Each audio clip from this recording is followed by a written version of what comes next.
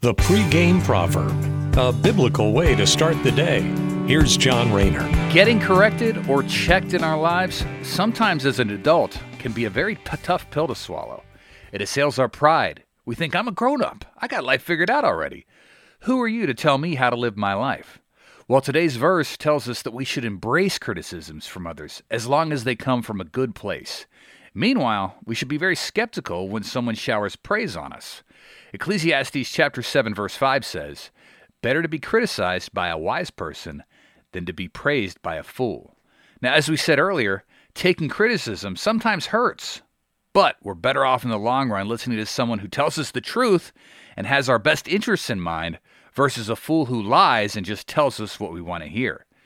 One has to wonder if Michael Jackson would still be alive today had he taken wise counsel before his life got out of control. This is a pitfall that lots of rich and famous people fall into. They're surrounded by yes men who tell them everything they want to hear and then refuse to listen to sound advice. Lots of athletes end up broke for this exact reason. Now, we might not be rich or famous, but it's still an important lesson for us. No matter how old we are, there's still plenty of room for wise criticism in our lives. Thanks for listening. Have a great day. Take care, and God bless. The pregame proverb with John Rayner. Look for it on all podcast platforms and have it delivered to your smartphone. The pregame proverb, proud partners of The Bar, the Biblical and Reformed Podcast Network.